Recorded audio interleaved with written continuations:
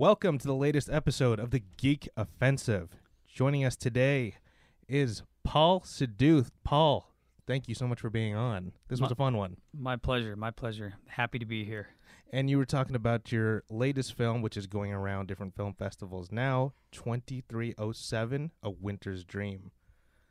That's right. 2307 Winter's Dream is doing the film festival circuit, so it'll be out there to see. Yeah, and Paul is pretty much the creator and star of this film. It was so much fun to pick your brain about the actual project, and I can't wait for other people to see it because I actually legitimately enjoyed it.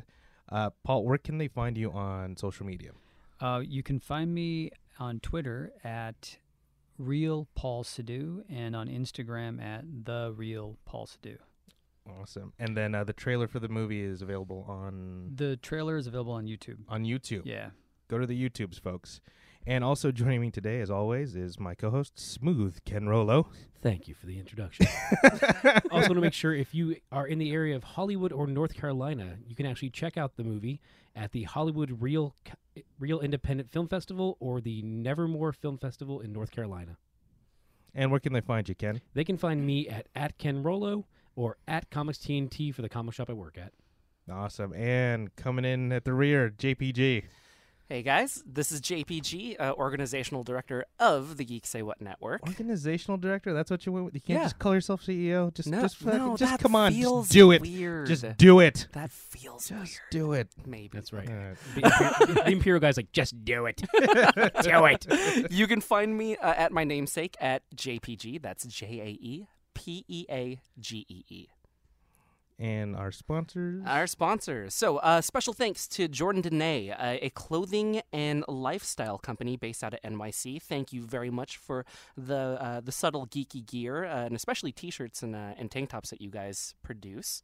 And also, we are currently recording out of Echo Base, or what we lovingly refer to as Echo Base. This is actually out of Wayland Productions. So, special thanks to Wayland Productions as well. Make sure to check out their work also. And once again, the name of the movie, 2307, A Winter's Dream. Check it out. I had a fun episode with Paul Sidhu. Cue the music.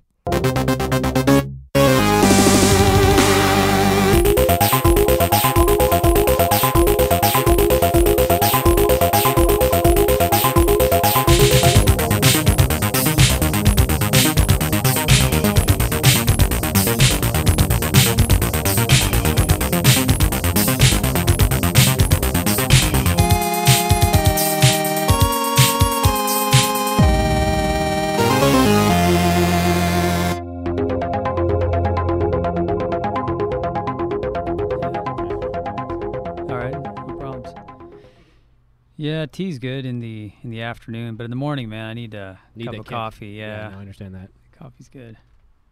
I'm the same way, and I have a really bad addiction. Actually, it's probably not good I'm drinking this kind of coffee this late in the evening. Yeah. Oh. I started my energy drink at 5, and I'm like, probably not the best idea. Should have started this earlier, but, well, what are you going to do? Okay. Paul, I'm sorry. I have to go into this subject because I was talking to Ken Yeah. and Jason about this before. Yeah. And I know we brought you on to talk about you and your new movie coming out, 2307 Winter's Dream.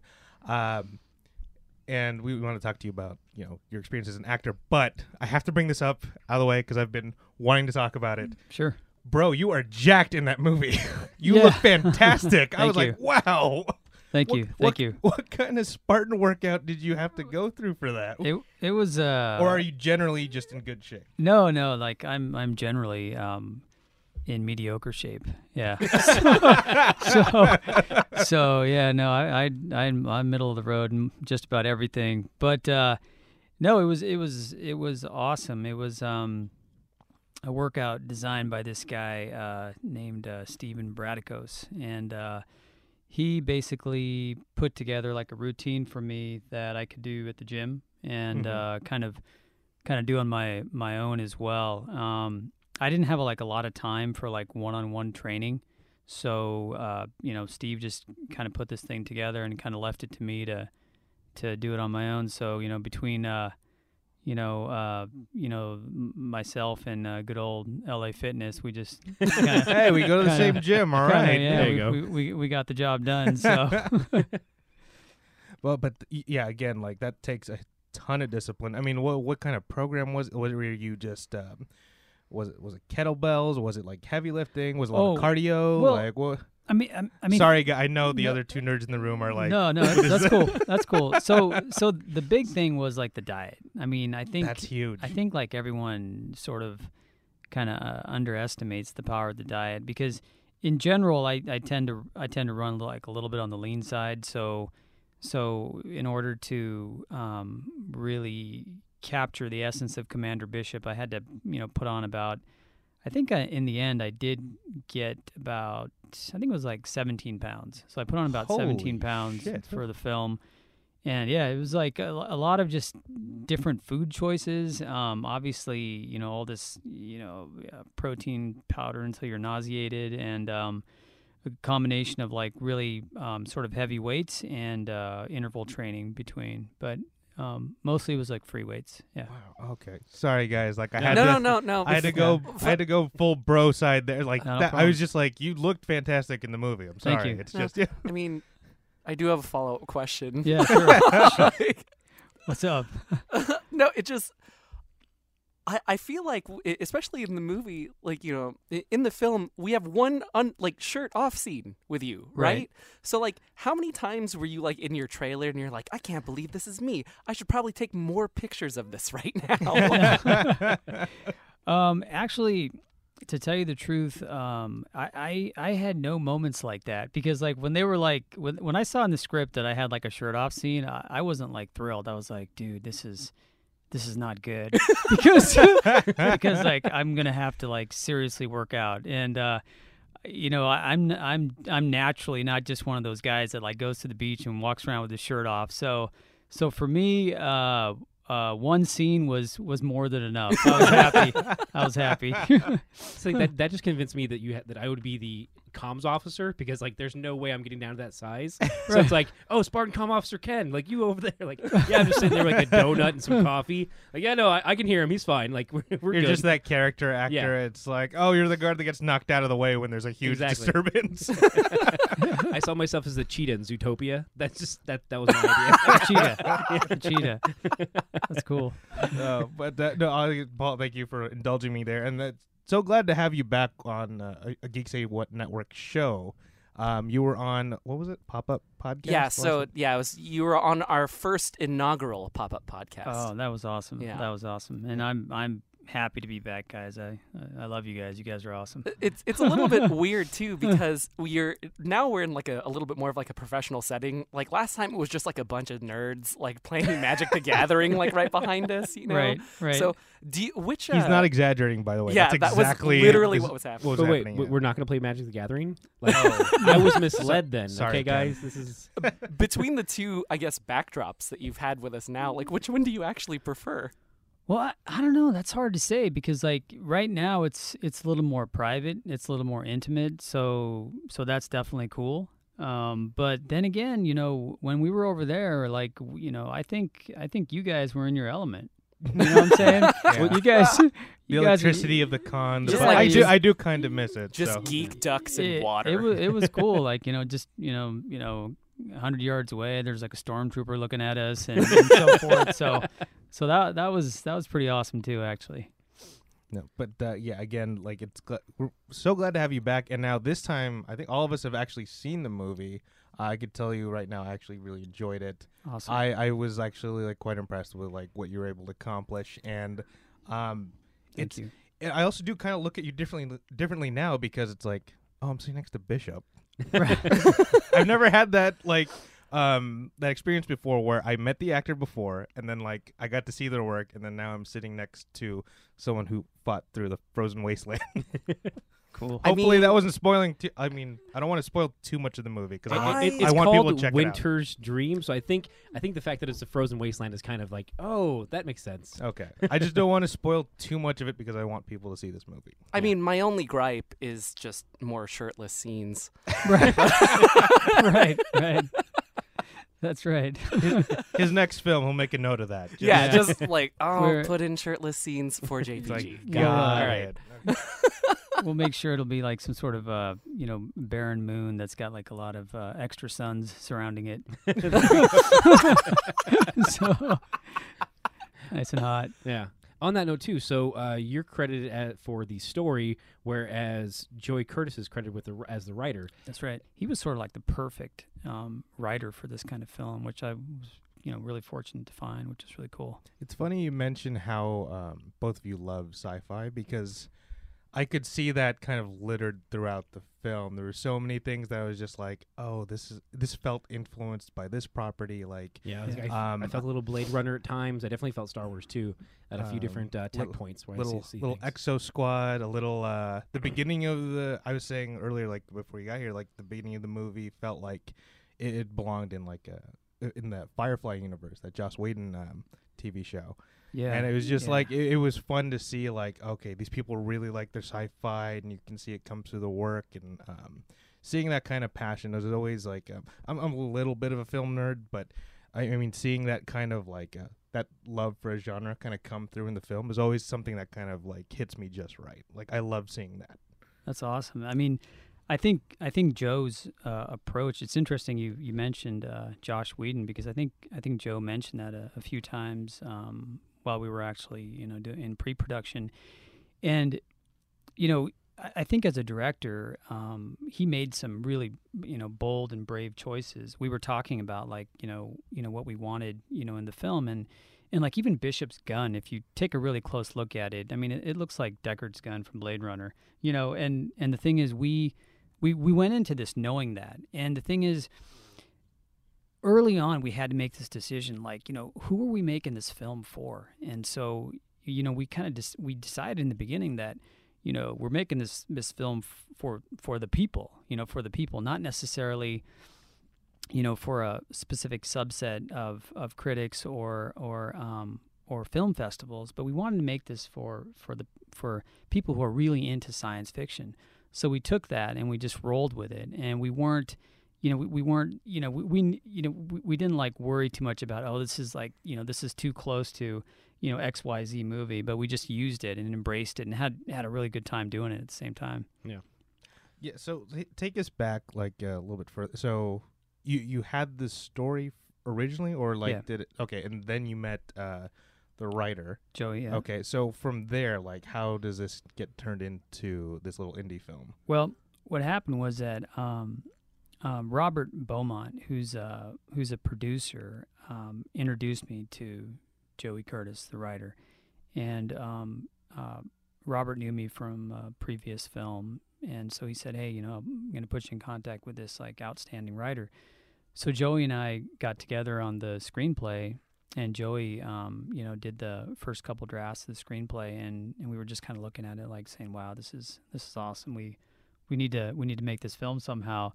So at that point, we got Beaumont involved, and we said, "Hey, can you figure out a way for us to get in touch with, people that'll be willing to invest in an independent science fiction film?"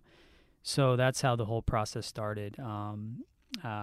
Robert Beaumont and myself, we went out there and we got investors to get involved in this project and in this vision. And that's how it came to fruition. That's actually really awesome. Just for posterity's sake, having that entire, I guess, process come together, I did want to read the synopsis of 2307 Winter's Dream. I was wondering why you were holding the laptop. Yeah, like just so that. we can give some context. It was just like, Sure. yeah. So the year is 2307 AD. The Earth is frozen over and virtually uninhabitable. The remaining humans live underground, unable to survive the subarctic temperatures. With no manpower, scientists bioengineered humanoids that possess a great strength, speed, and tolerance to extreme cold. A rogue humanoid named Ash 393 escapes from captivity and threatens to lead a humanoid rebellion against mankind. Arizona Federation leader, General Trajan, sends an elite team of Spartan 7 soldiers to hunt down and to terminate Ash. Decorated veteran humanoid killer, Commander Bishop, will lead the team and face his greatest foe. So, reading this, you are Commander Bishop. Did you always imagine you as Commander Bishop? Well, not really. When I was writing the screenplay, I was trying to figure out, like, And time in. Another technical difficulty brought to you by the Geek Say What Network. Paul, sorry to interrupt. No problem. Where were you? So basically, I was elaborating on how I originally didn't imagine myself as Commander Bishop. I think in the original story concept and then the subsequent screenplay that was written, we were trying to write this character who has a lot of hero-like qualities, but he comes from a very dark place and he has to overcome a lot of challenges. As the screenplay was being written, we realized that because of my investment in the writing process, that I had I guess I don't know if parallels is the right word, because I'm definitely, as a normal guy, I'm not like Commander Bishop, because he has a lot of awesome qualities that. You never hunted down humanoids? No, I haven't. Oh, So, wait, this wasn't a true story. Yeah, Got it. I Okay. was- yeah. I think it's somebody that it would that I'd aspire to be like, somebody who could like get through like all these challenges in life and keep kind of plowing forward for the greater good. So no, the question is no. I didn't originally imagine myself being that, but through the process, I became that guy. But I have to feel like, as an actor, like that would be something that would be interesting to play.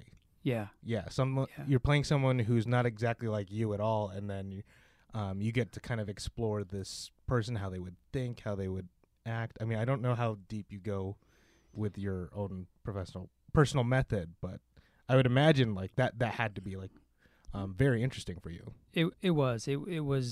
It was beautiful to play this character. And originally, when I approached Commander Bishop, I was filled with a lot of fear. Actually, I was very apprehensive and quite frankly, guys, I was worried that there's no way that I could portray him because of all his qualities and because of the depth of where he's coming through. So it took a long process to really understand the psychology of the commander and to get into his shoes. And so that prep for me as an actor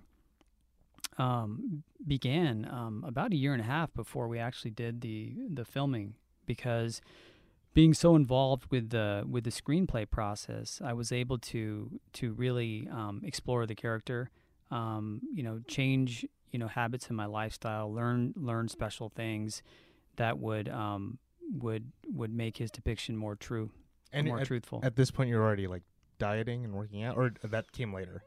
No, as soon as I knew the project was a go, Okay. was when we started, training both mentally and physically to be him. Now, did you speak with any soldiers or anything around this time to try and get an idea of where their mindset would be going back into service, or like having previous like details and stuff like that going forward? Or is this did Joey kind of go into those aspects of the storytelling? Yeah, definitely.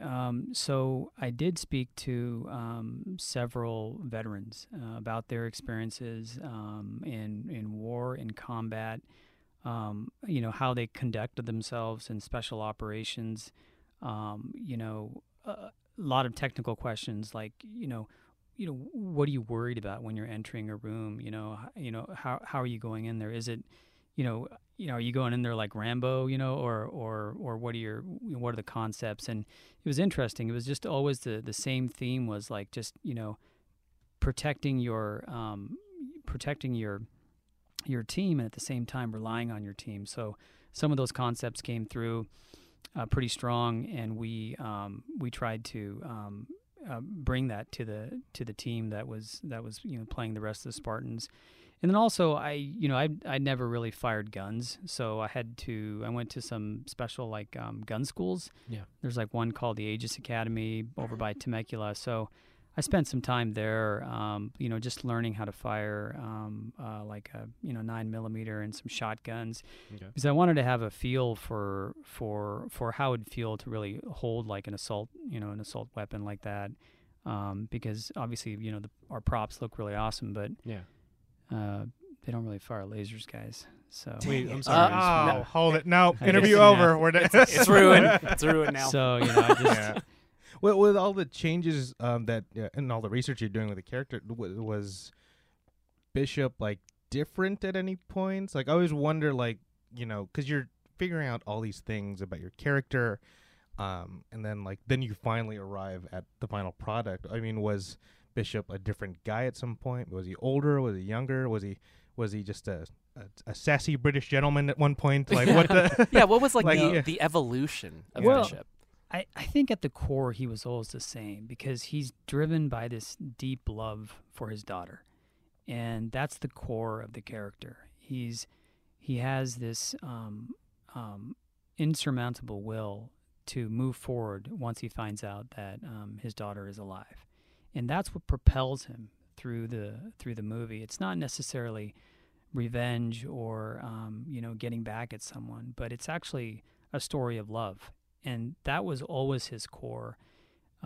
As far as his his age in the film, or who he was, or what his background was, we deliberately made the story to be inclusive of sort of like all the geographic components of the world. So if you look at the cast and the makeup, it's really trying to represent the world, because in this future the world comes together to survive. So we weren't too worried about does he have an English background, or is he from Italy or whatnot.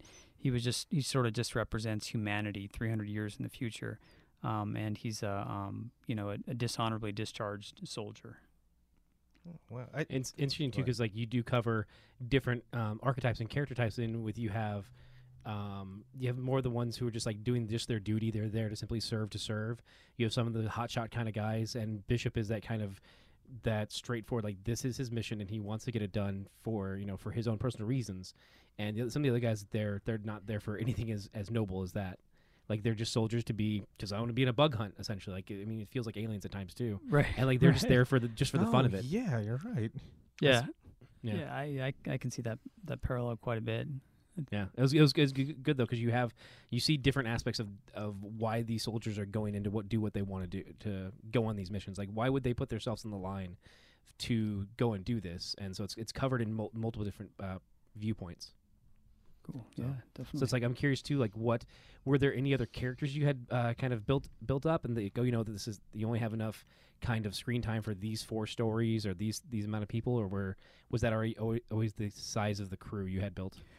That was the size of the crew. We always imagined the Spartan teams as very specialized units, like 4 or 5 guys at the most. So when we were originally writing it, it was always like those 4 or 5 guys. I think, in the original draft, like the very first draft, the makeup of the actual other soldiers was very different.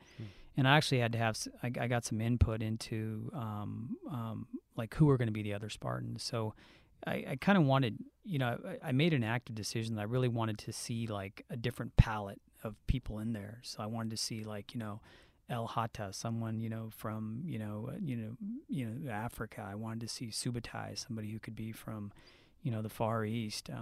Ishmael originally was someone from more like the Arabian Peninsula and so forth, and even Kix was individual from like northern Europe and so on. And Bishop was just supposed to be like sort of this world character representing the world in general. The everyday man. The everyday man, exactly. And so it's this crew that is comes together from different parts of the world, and they're moving forward together.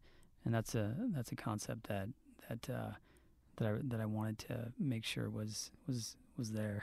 Yeah, it's good. One overarching theme that I absolutely loved is the idea of like the distrust of technology in a sense. I just have this thing about characters who, you know, when there's like a world of guns and lasers, like I love the dude who takes the sword, you know, and for me personally, like that's something that I really connected to, that distrust that, you know, you want, like you get the feeling that Bishop wanted to trust in his own devices, in his own, I guess, willpower. In that sense, am I like touching that theme? I think you nailed it, which is really cool because, you know, in the future when, you know, technology, takes over and we as humanity, you know, come up with this slave labor force, you know, it's really only the people that, you know, hold true to nature that are really sort of in touch with themselves and with the planet, and that's really depicted by, you know, Anne Solin Hate, who plays Atka. So when Atka comes along and saves Bishop, she's out there, you know, relying on just, you know, basically her own wits and the things that have been passed down, you know, to her from generation after generation. So she depicts a, you know, Native American, and she's sort of like, in a sense, you know, probably like the smartest character in the film. So yeah, that theme is definitely there where Bishop has that inclination. Like he doesn't really trust in the weapon systems to hold in the dead zone because he's been out in the dead zone a few times and he knows what's going to happen. He doesn't really, he has that sort of, he might have this kind of premonition or suspicion of what's happening around him. So he goes back to his base instinct. So he relies on, like, you know, cold metal, you know, and, you know, bows and arrows and things like that. Yeah. By the way, I have to say, like, I'm very proud of everyone here for not spoiling anything big in the movie. Because I'm dying because I can't talk about the third act. I'm like trying to tiptoe around stuff, and I'm like, oh wait, no, they should see that, and I'm like, Like I know just the hour after this podcast, we're just gonna go to town on the third act, and like, yeah, I know that I can feel it at this point. You can feel it. Cool. Connecting to that, and this is something that producer Justin and I are really excited to ask you about. Yeah. Okay, you already talked about going through some firearm training. Yeah. Okay, what about like other combat training? What was there? I mean, were you already like naturally good with a knife? Was there a stunt team you had to work with, or like anything like that? Well, okay, yeah, that's a great question. So there's two worlds in movie making, right? So there's, you know, sort of the larger budget studio films, and then there's the independent world of movie making. And when we came up with the finalized screenplay, there was some action scenes in there, obviously. And the action scenes were, you know, the drama and the dialogue was very specific, and it was written so that everyone has an arc, and there's a theme, and there's a story to grasp, a common thread. But the action was more kind of written in general terms, like the team enters here and a fight takes place, or this or that. So then I sat down with the production team and the director, and I was like, okay, so, you know, you always hear stories of like, okay, like, you know, for like the Wolverine or for the Avengers, you know, they had like 9 months and they got to train with that. So I was like, well, we saw some of that in the movie. You were training your ass off, 17 pounds of muscle, and sorry to go back to that. Anyway, saying. So I was asking these guys. I was like, so you know, when do we start the choreography? You know, so like, you know, when do we do these scenes and that scenes?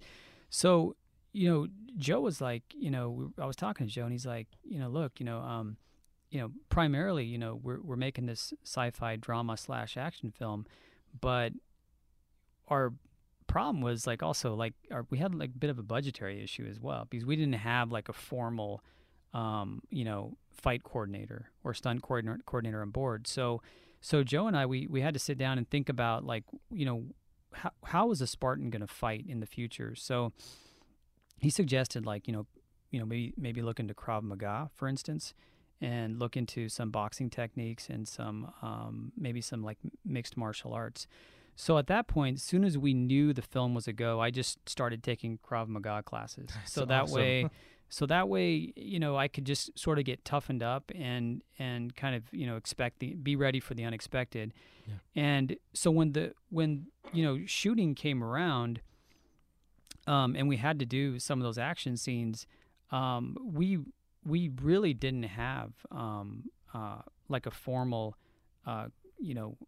stunt coordination effort before the actual like action scenes. And I'm talking about like the fighting. So like, for instance, that one scene where I knock pull the knife Spoiler out of, alert. well, okay. Oh yeah. No, go ahead.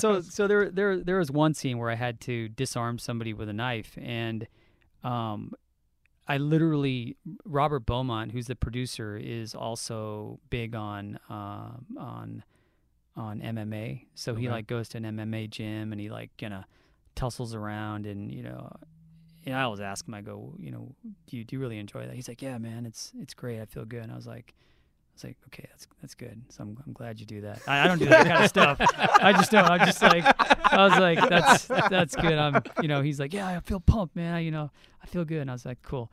So basically the day before the scene, Robert's like, we can do this. And I was like, okay. So we were in Buffalo shooting, and then we went to this sort of like area that had like sort of like a gym floor, kind of wooden floor, and we just ran through it like a few times, and then we got it, and the next day we shot it, and that's sort of how most of the action unfolded. And then also the other thing that was helpful was we had like a couple of really good stunt guys, like with the guy who was doing the stuff for Ash 393 was Who was great in the film, by the way. yeah, he was awesome, Derek Niekirk, and so he was just this huge guy who had like a lot of control. So when you're working with guys who have really good control over their body, it just makes you look better, basically, and it's easier for you to like just sort of get thrown around and stuff safely. So everything was I wouldn't say it's like it was on the fly. I mean, it was definitely planned, but we didn't have that formal prep, so we just had to sort of go in there. So do as much training as you can on your own, and sort of expect the unexpected, which was really tough for a guy like me, because I'm not like I'm not this guy who's out there in gyms all day long doing mixed martial arts and stuff, but it was definitely worth it. It was fun. Nice. But I love finding out little stories like this when it comes to like indie films, because it's like you have to do the best you can with what you have. Yeah. And I love that, because that's when I feel like that's when you're most creative, because finding out stories like this, because people like they want to make this movie because they really want to, and then that is one thing. Like I said, I felt like it came through in the movie. Yeah. Well, it's like limitations can sometimes make you think of something in a new way. Like, okay, well, we can't do that, but let's try this. And it gives you, if you have more of a framework to work within, you're like, okay, well, this is what we can do up to this point, so we can go here, here, and here. So it's definitely, it adds to the creative process for some people, and I'm definitely like that. It sounds like you're like that too. Yeah, and the whole crew was like that. Everyone attached with this film was quite frankly, they were all beautiful. It was like really amazing to see all these folks just give everything they have every day, and I can't praise them enough. Like the grips, the gaffers, everybody. The actors who were involved in the film. They just gave it their all, because they really believed in the film, and we really felt like we were making something truly unique and special. So it was great. It was a lot of hard work, but man, it was so fun too. It was so fun. Were those fight scenes kind of the toughest days for you, or do you find like the physical stuff's okay? It's more like when you have to put on a better performance. Like what was tougher for you? Because there's some like pretty like rough environments in the movie that you have to film in and do your thing through. So I was wondering, like, what was, for you, what was harder? Well, I think the days where we were doing the action scenes were I think they were like a little funner for me. I think some of the scenes which were more that had more of a dramatic and inclination towards them were definitely a little tougher for me, because to be wrapped up in the character of Commander Bishop really it just drained me a lot. It took a lot out of me, and even though the filming was fun and I loved it, I just remember that last day when I wasn't Commander Bishop anymore. I kind of felt like this weight lifted off me for a moment, and I felt like, wow, it's like, you know, I'm not walking around with that grief or that pain anymore. But really, I think the most difficult aspect of this film was just the cold. I got to be honest. It was like freezing. It was Lake Erie was literally frozen over. This was, 2015 January, and the lake was frozen over. Oh my God. It was crazy. It was, the wind chill factor brought it down into the negatives.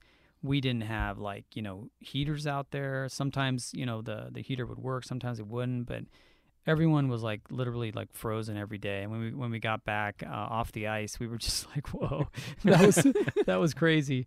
But that was also really cool too, because it put us in Winter's Dream. It put us in this future where you're thinking to yourself, me as a regular human would just die out here. And now, but like a Spartan with all his bio enhancements would be able to survive a little bit longer out on the cold. Yeah. It's interesting too, that reminds me of Evil Dead, where they shot in this little almost abandoned house, and they would talk about how because of all the fake blood and stuff, the shirt he'd take it off because of all the sweat and set it aside, and they'd come back to it because okay, time to film the next scene, and it'd be frozen, just stiff, and he's like, we have to thaw this out first before we go back to the next scene, and just those conditions can wear you down so much, but then it adds so much authenticity to your character because you're just you are that haggard, you're in that cold, and it draws it out of you. I mean, how many days in the cold were you filming? Well, I mean, just in case, spoiler, a large chunk of this movie takes place in It's snow. called Winter's Dream. Yeah. I think they're on board. Well, I'm just making sure in case Cole's listening. Anyway. Right. The interiors were done in L.A. That was a couple weeks, and then we spent about roughly 4 to 5 weeks on Buffalo out on the lake. So and there was some shots that weren't on the lake, but it was still really cold, these abandoned warehouses that were freezers basically. So it was cold. And I complain when it's raining in the morning, and I have to yeah. You're like, oh, the AC's not on. It's 72 in here. I can't take it. Which is exactly what happened before you got here. Right.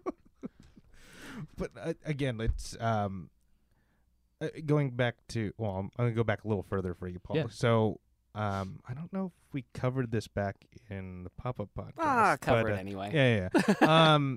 So going back, how did you get into acting? What was your first Well, your first taste of it? And you're like, I gotta do this.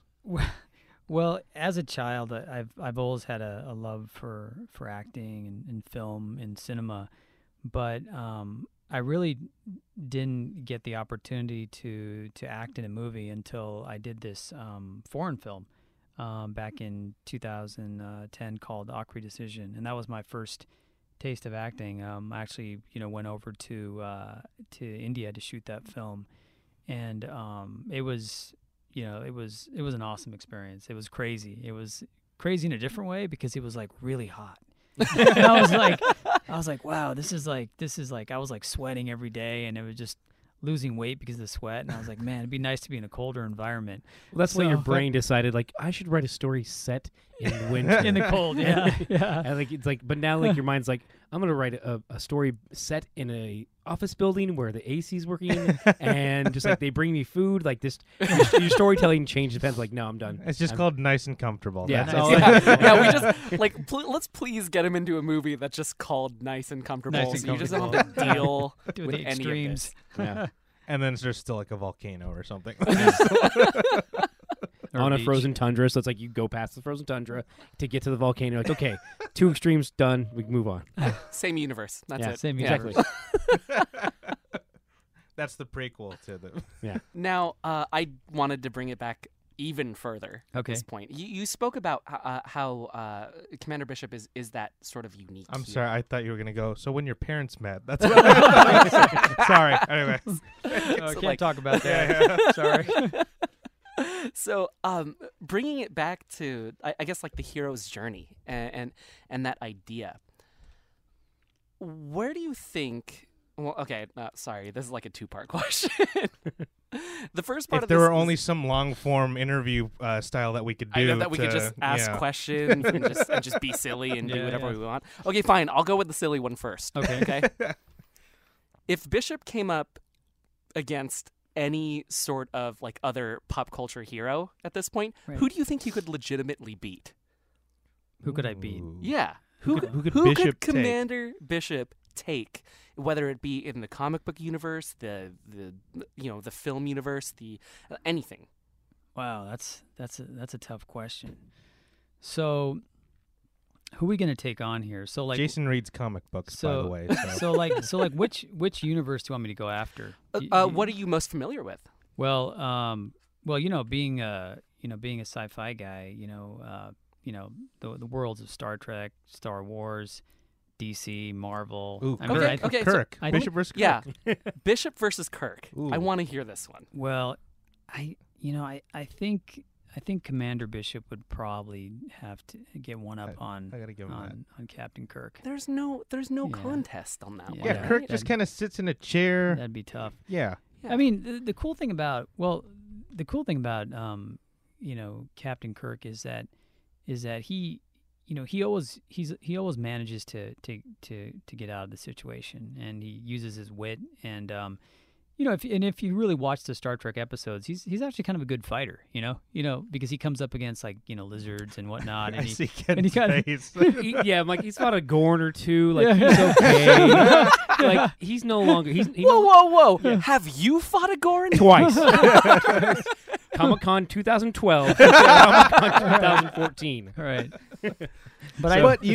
But Bishop fights superhuman like Noids, so I'm saying Yeah. Exactly. Like he's currently trained to be in the field. Essentially, it's the difference between like Worf and Captain Kirk. Like Worf is ready to get in the thick of it. So is Commander Bishop. Yeah. Whereas Yeah. like Kirk's like, no, we must not interject with this society. Yeah. That's a Nice. really horrible, by the way. I thought it was Anyway. nice. Yeah. Well, if like he's an enhanced guy. Bishop has enhancements, and that's why he's able to survive out in the cold. And part of these are biogenetic enhancements, much along the lines of super soldier formula or something. So I think he could go toe to toe with a Winter Soldier. Yeah. I will give you that. Ooh. He only has I'd one robotic arm. No, but didn't he go through like the super?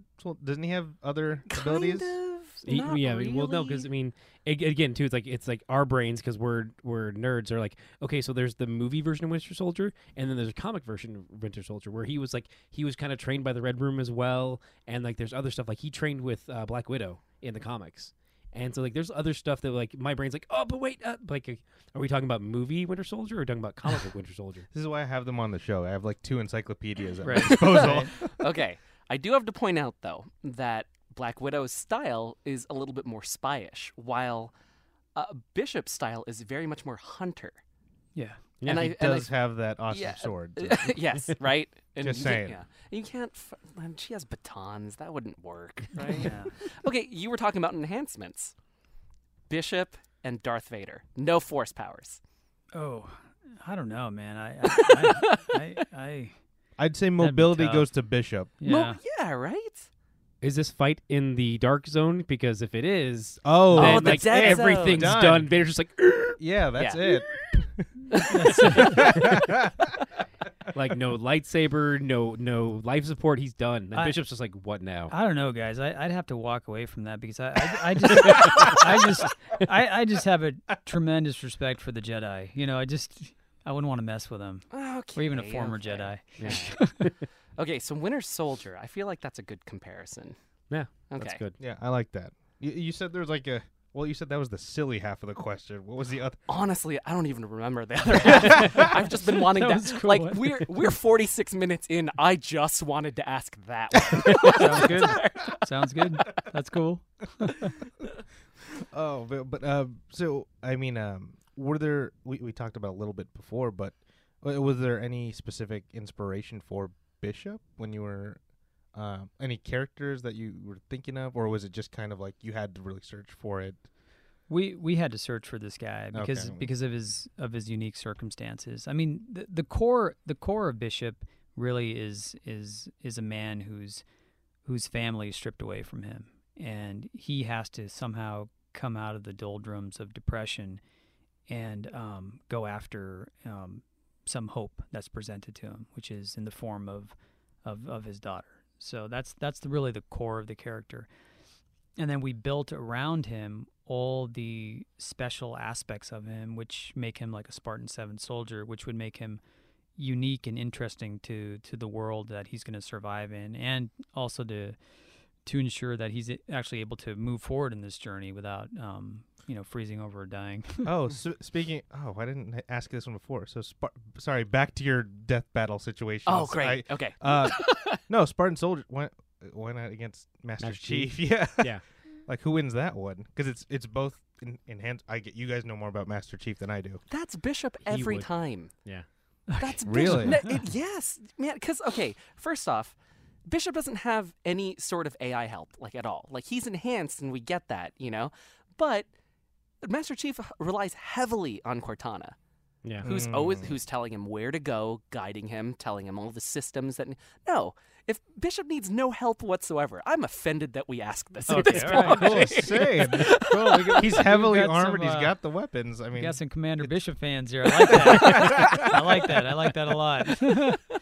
Jason has his Commander Bishop cosplay ready. I for might, All right, that's cool. but this facial hair growth is like 30 years worth, so I can't. Yeah. I can't do it. Okay. Although, Okay. and this was another one of my silly questions. I'm sorry. Do you miss the beard at all? Do I miss the beard? I think you had it like a little bit when we. Yeah, I saw you. I had it, but I had to shave it off because I'm doing another project in a few about a couple months. So they required me to shave the beard off. So I was kind of bummed. I was like, Does that one have a crazy workout routine? Sorry. No. That one's not a crazy workout routine. Okay. I think it's more like a driving routine. But What? Hold it. yeah. Wait, how much of this movie? How much can you talk about this? That's project? all I can say. Dang Okay, it. cool. All, All right. all I can say is bullet-style chase sequence, and that's it. Oh. Why would you do that? Now we're gonna be bugging you about this, and then know. you'll be like, "Oh, these guys All- won't leave me alone." Yeah, that's another hour off air at I this point. can't wait. I can't wait to see Fast 9. I'm really interested in seeing where Commander Bishop Hey, goes. no, it's definitely not that. Him No, and Vin that are would just be like, awesome. yeah. Him and Vin are just buddies now. Oh, Like, yeah. they've been- Yeah. Just play D&D all the time. Yeah. We that's family. fine. So being Bishop as a hero must have been, it sounds like it was a really arduous process for you, like getting to the core of it as well. Are there any other heroes that you like ever want to play at this point? Like anybody that's like just burning in your heart, like you can portray them? Wow, Or that's and I'm sorry. Or even just a dream role. yeah, just like what even would you want to to play? Yeah. well. I mean, I think that there's just so many good characters out there that I think are spectacular. And this is gonna sound crazy, guys, and you may lose me on this one. You're on the right show. Yeah, for you're this. on- Let's go. yeah. Come on. But I would love to play a Jedi. Yes. Yes, I would love it. You are in if- the right if- crowd, sir. If I heard these rumors of this, like Obi-Wan Kenobi, movie. You know how they're doing the different timelines. Yeah. Yeah. I think Obi-Wan could use like Jedi help. Oh, know what I'm saying? Okay, yeah. So that's me, guys. That would be me. even just like a Jedi bro, just It's just some- Jedi a bro. brother, Yeah, exactly. brother in wait. arms. Ken, do you want to talk about your favorite Jedi right now? It's like If you guys could see Ken's face. like there's so many different things. Like you spring of Star Wars, and my mind goes in like 10 different ways. Like I think of Depa Billaba, who is actually like kind of an Indian Jedi. Bless you. What? What? Say that again. Her name is Depa Billaba. Okay. And she was introduced in Phantom Menace as like one of like the background Jedi, but they built stories for her, and like she actually trained Kanan, the last Padawan, who then Holy so it's like I think of that, and like they did a really good job in the. I mean, there's lots of things to knock about the prequels, but they do a really good job about having a wide variety of Jedi. Like you have different species, you have different races. Like it's really inclusive and it's really good, which is that's the juxtaposition against the Empire, who's just like, nope, we only want British white guys in our ranks. That's it. Like, That's it. Wait. Up until the First Order came around, they sort of changed it up. How are we not telling Paul about Quinlan Voss right now? oh, Quinlan Voss. I'm just as clueless on this one as you are, Paul. Okay. I don't know who this is. Quinlan Voss. Sounds familiar. Sounds familiar. Actually, you'll get on it soon because you're watching Clone Wars. I just finished it. Okay, then you should know Quinlan Voss. He's Which the one was he? more. He was the more roguish Jedi. He had dreadlocks. Oh, that guy. He Okay, was- yeah. And so it's like he's one of my favorites. But I'm curious where you're drawing the lines because from the way that that Paul's coming across, and as opposed to like he said he's not like Bishop, where Bishop does kind of fall in that kind of tougher. Trying to think of the right words here. Where he kind of walks his own path, like Quinlan Voss does.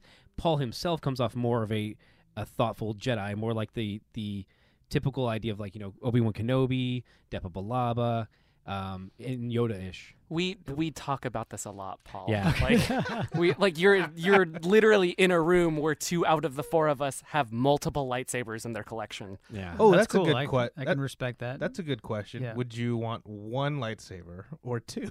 No, just one in green. Oh, I- he had the color I already. and I Okay. appreciate that you already picked the color. Okay. Yeah, well done. Thank you. Yeah. These 2 approve. I'm undecided. I just Oh okay, yeah. No, there's- we already know what you Yeah. want, you imperial dog. Okay. there's a natural gravel though in Bishop's voice when he does speak, and that's what made me think of Quinlan Voss in the first place. Okay. Yeah. I that can see it's that. that it's I guess it's unrefined, but to a point where it's memorable, Yeah. and that's how I felt about Quinlan Voss. You really got to look him up. Okay, I'm gonna look I mean, him up. you're gonna- really when you get on the internet later and you look up Quinlan Voss, the first is going to be, oh, you say what started the Paul Sadu for Quinlan Voss Okay, there campaign. you go. Campaign. well, actually, touching on what Jason said, like you do this voice in the film. I gotta ask, like, does that kind of take a toll on you? Like, Yeah. Yeah, it does. Yeah, because for me, I'm like sore after one of these episodes. I can't imagine. So, you went through. Yeah, I mean, really, that was one of the things to step into Bishop's character. It not only was stepping into his physicality and the way he walks, but also, in the sense of the way he talks. The way he talks and the way he projects himself and the way he uses, his vocal cords in a sense. So as you can see, I'm drinking this green tea with honey, and you were asking, is that my favorite drink? And I was like, no, it's not actually, but this is what kept my voice from going out. During the shooting, my voice would give out a lot, and they'd always be, get Paul green tea with honey. Yeah. Well, also because it's so So- cold. Like you're shooting in Buffalo, New York, and it's like it's freezing cold. Like that hurts all those inhales will constantly be pulling on your vocal cords and constricting them. Oh, guys, So you, sorry, I got to throw this in there. I got to do this, okay? Please. Because I'm not gonna like myself if I don't do this. You guys were talking about characters. Okay. Yeah. Okay, Yes. so this one I'm gonna throw a curveball at you, and I apologize for Bring it. interrupting you. But here's the deal. So we talked about the Jedi. Here's another group of guys that would be totally rad to play. I think I could be one of the Lanterns. Oh. Yeah. I could do a Green Lantern. Yeah. If DC like really like thought out of the box, and they rebooted Aquaman into like Jason Momoa, who's awesome. Yeah. I could do Green Lantern. Paul Yeah. Sadu Now- definitely playing to the crowd tonight. Now, are you thinking more of a Hal Jordan, a Guy Gardner, Kyle Reiner? Well, definitely. I don't think it'd be like Hal Jordan, because Hal's more. He's a little. he's witty. You know, Hal's witty, a little more, Brash. kind of Yeah, and just- brash. Yeah. Yeah. I think, probably not Hal, but I'd have to bring something different to it. Actually, new. something you knew. What would you want to bring to it? Like, we were talking about being that sort of thoughtful Jedi at this Yeah. point. Would you want that sort of the same sort of thoughtfulness in a lantern? Yeah, definitely. I think. Look, if you're entrusted with one sector of the universe and you're drawing your power from Oa and the Immortals, you must have a huge sense of responsibility. And I think like, if your mind is sharp and fast enough, these lanterns, they're almost like, demigods in a sense, what they can do. So I think there would be like a heavy weight of responsibility on this guy. Not that he's like depressed or anything, or walking around in solitude all the time, but I think there'd be a lot more sage like qualities coming off the lantern, as opposed to the policeman of the universe. I don't think that'd be legit. See, that's how I know you're a good dude, because I would abuse the hell out of these powers. Like me going to like bad Yellow Lantern, like that would not take long at all. That would not take long. Okay, that's cool. Like I'm just clearing traffic for myself. I'm getting the lines out of the way at Disneyland. I'm like, guys, I got stuff to do. Get out of the way. I gotta go. I'm just abusing these powers like right away. I'm kicked out of there like immediately. Yeah, first day. There's actually in like one of the alternate timelines, Batman Beyond, there is a young boy, like Tibetan monk Green Lantern, and like that's what, like when you start talking, like, oh, that's kind of like it touches on that idea of like the strength of will is not bound to simply being an adult or like any kind of like preconceived idea. It's just like if you have the mindfulness to be like, this is my power, this is my responsibility, this is what I have to do. You come at it from, as opposed to just like, I'm just a beat cop. It's a different point of view. Yeah, totally.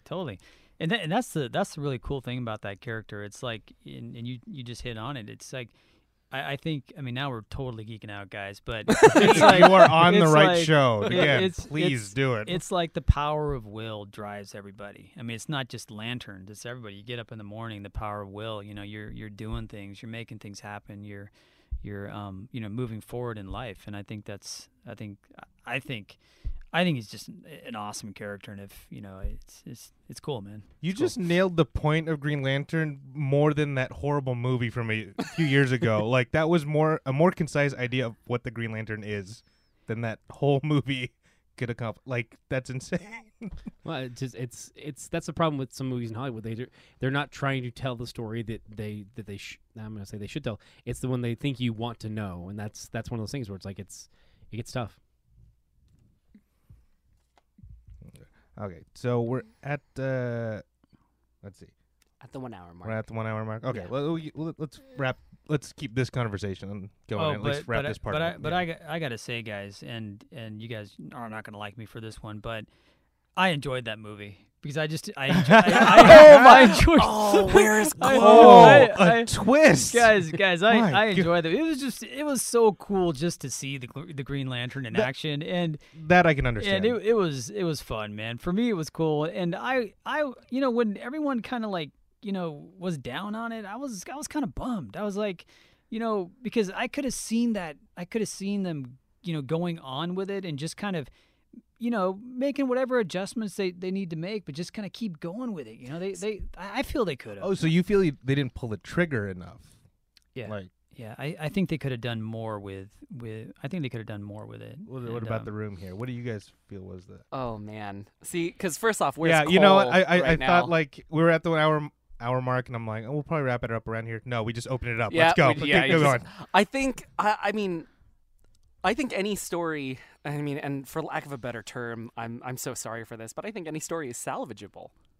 I think there's a No, I agree with you there. I would say that there were points in the movie, but and Ken and I are in the room, kind of trying to be as diplomatic as possible. No, right now. not on this show. Stop being diplomatic. No, but it's the idea that you take a character, you have 70-ish years worth of incredible story arcs, and then you pick that one. Like, that's what confuses me. My problem was that the story arc itself is actually decent. Like the idea of, okay, this is his origin story. This is him being trained on Oa. Like there's still good story points there.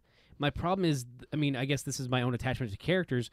He didn't come across as Hal Jordan to me. Like he came across too snarky at times. And Hal's like full of himself to a certain degree, but he's also he's one of those typical kind of Silver Age, like square jawed, I'm a hero.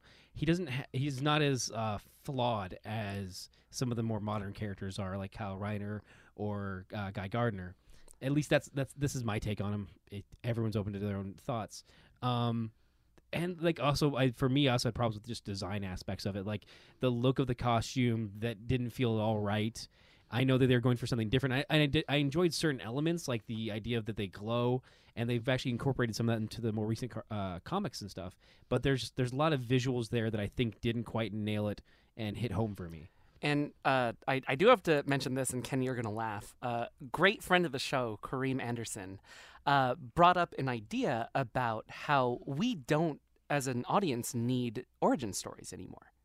And Green Lantern in that very first act is pure origin story, as opposed, and I'm sorry to bring it back, but to Winter's Dream. We didn't need to see Commander Bishop go through his Spartan training. We didn't need to see. Yeah, we just know that through exposition, he is nobody to be messed with at this point. And you were able to tell that in a few minutes, as opposed to a movie like Green Lantern had to tell it in like an hour. And for me, I appreciate that you essentially didn't treat the audience dumb. And then to add to that, I'm not blowing smoke up your ass here. Like I actually did enjoy Winter's Dream a bit more than the Green Lantern movie. So all right, cool. Jason hit it on the head right there. Awesome. Thank you, guys. I have a question for you too. So this was one of your original kind of story ideas. Have you had any additional story ideas, like not necessarily set in the same world, but other ideas like, okay, this could actually make a pretty good script, or just something you've been kicking around? Do you plan on like writing more stories of just any different other universes, so to speak? And follow-up question, can we be in it? Or Yeah, Sure just thing. like Bishop like tests out his new enhancements on like one of us. He just like punches like 10 yards away. I would love to be punched on camera. I've already noted that I want to be the comms officer. Okay, right. When we opened it up, Right. Yeah, so. Got it.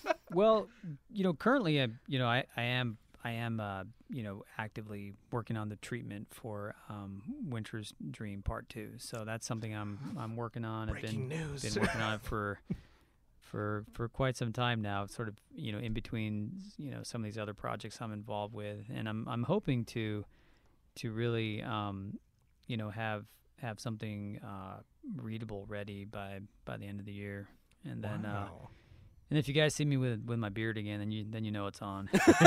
Oh, we're just like stalking you on social media as much as possible. Be like, No, did it's he just- shave? No, he's not. Oh, It's like Beard Watch for Jon Snow, where people are like, oh no, he didn't shave, so he's coming back next season. Okay, we know now. He's in Belfast, guys. He's in Belfast, so he's gonna be there with the White Walker soon. So That's funny.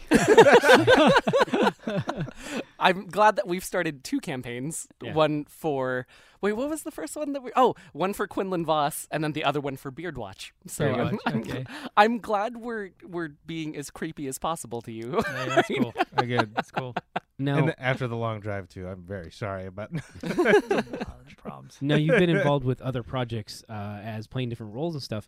This one, however, was your own like project and your own story to build. Did you enjoy? Is there a certain freedom to just stepping into other roles versus this one, where it's like you're more invested, or how's that played out for you? Playing either just stepping into, like you mentioned, decisions, Awkward decision. awkward decision, where that was just kind of stepping into the role for the first time, and this time you're coming in like, oh, I'm deeply invested because I wrote, you wrote the original treatment.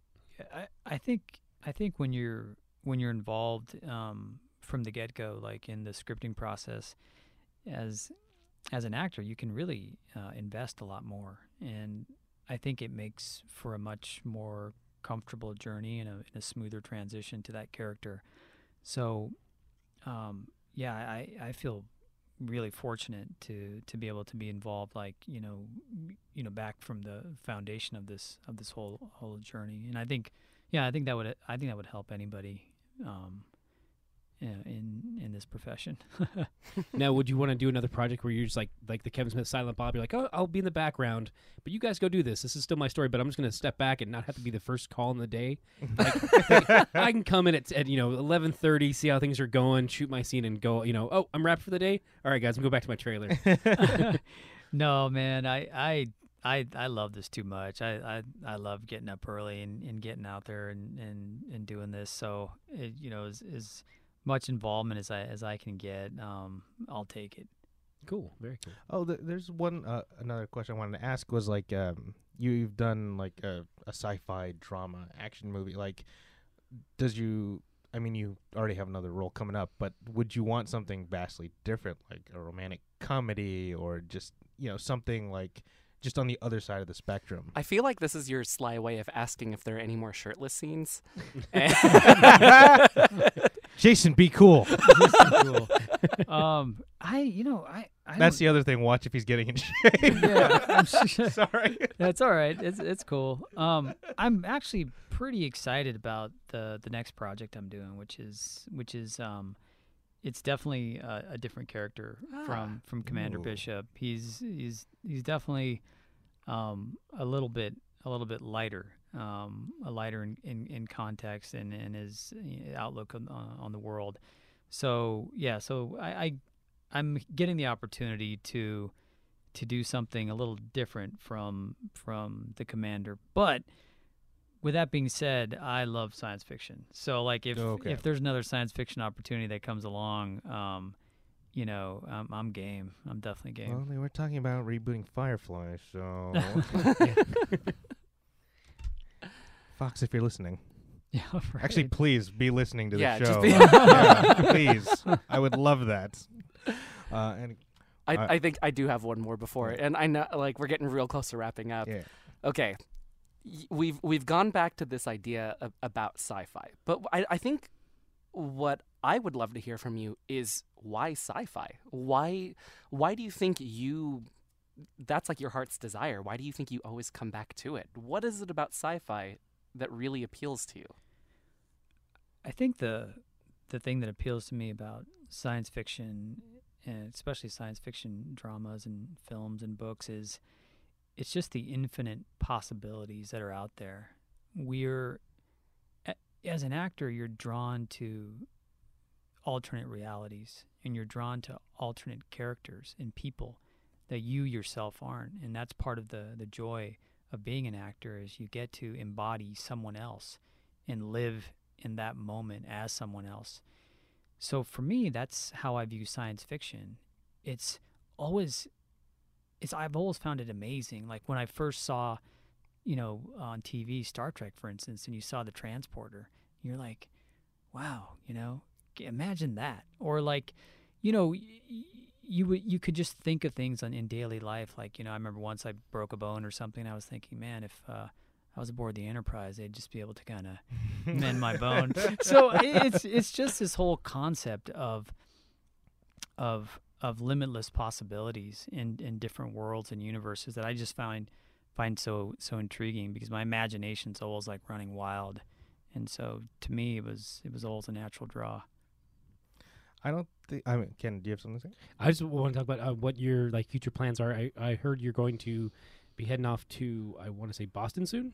Yeah. So That's right. So, Oh yeah, plug the film festivals, please. Yeah, definitely. So the Boston Science Fiction Film Festival is on Saturday, and Winter's Dream is premiering there.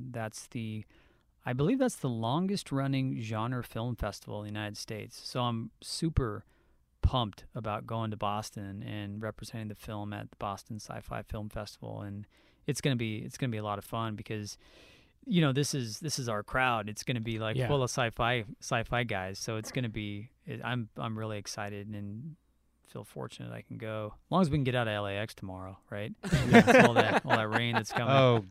Oh, that's right. It's gonna rain. Oh, good luck with that. And also, I don't. You might not be there, but I also heard the Hollywood Real Independent Film Festival will be another location people can go and see this. Yeah, definitely. So the Hollywood Real Independent Film Festival is showing our film on the 23rd of February, which I believe is this coming Thursday. Yeah. And I'll be back from Boston by then, so I'm going to be there. So if you guys, anyone, get a ticket, see the movie, it'll be great. Yeah, it's going to be fun. Oh, we'll drop this episode before that comes out. So Cool. by the time you hear this, the festival will be about to go on. All right, Yeah. nice. We'll be dropping this on the 21st, I believe. So people will still have 2 days to check out the Hollywood Real Independent Film Festival and the Nevermore Film Festival in North Carolina. That's right, Durham. Mm-hmm. Okay. And Paul, where can they find you if they want to reach out to you? Social media, anything like that? Yeah, definitely. So the last time I was here, Oh, you right. guys- Sorry. Yeah. the last time I was here, Said sorry a lot in this episode. you guys were like, you asked me, do I have any social media? And I was like, no. And then I saw like some disappointment, but then I also saw some guys who were like, saying, cool, man, I'm so happy he doesn't have social media. But I promised you I would have social media by the time I came back. And So did we keep this promise? yes, we kept the promise. Yes. So my Twitter handle is let's see, what is it? Sorry, it's Real Paul Sadu. Ooh, So okay. Real Paul Sadu, and then my Instagram handle is The Real Paul Sadu. That we have several different hosts and stuff like that who have to have like 3 different names across 3 different platforms because they can't narrow down just like one name to use them all. So we've heard that before. Yeah, so like a lot of, I guess, your names get taken up quickly, and so yeah, so you can follow me at Real Paul Sadu on Twitter and The Real Paul Sadu on Instagram, and sometimes we put up some cool pictures Nice. of the film. Yeah. That's amazing. And then 2307 Winter's Dream. It's going around film festivals right now. You can see the trailer on Vimeo. Yes. And let's see. Ken, where can they find you? They can find me on the internets at Ken Rollo. That's at KenRollow. They also find my shop at Comics TNT. And JPG? You will find me under my namesake, under any of the social medias, at JPG. That's JaePeagee. But most of the time I'm in charge of our actual official Geek Say What Network social medias. So you could find all of those at Geek Say What. Cool. And you can find me on Instagram at Justin Malari and on Twitter at Justin_Malari. And that's, I should probably finally explain that because it's a joke from my old podcast. I hate the underscore. I've wanted to get just at Justin Malari on Twitter forever, but the person is just kind of squatting on it. So That's why you have to find him, track him down, and be like, release the name, sign his contract. I know a specific commander who is good at hunting. Pretty cool. And then, again, like Jason said, find us on everything at Geek Say What. And then download, I guess we're on separate streams now. So follow all the other Geek Say What podcasts, Geek KO, Ready Set Geek, and this one, Geek Offensive, all on iTunes. Rate, comment, and subscribe. And don't forget to join the offensive. Thank you, everybody.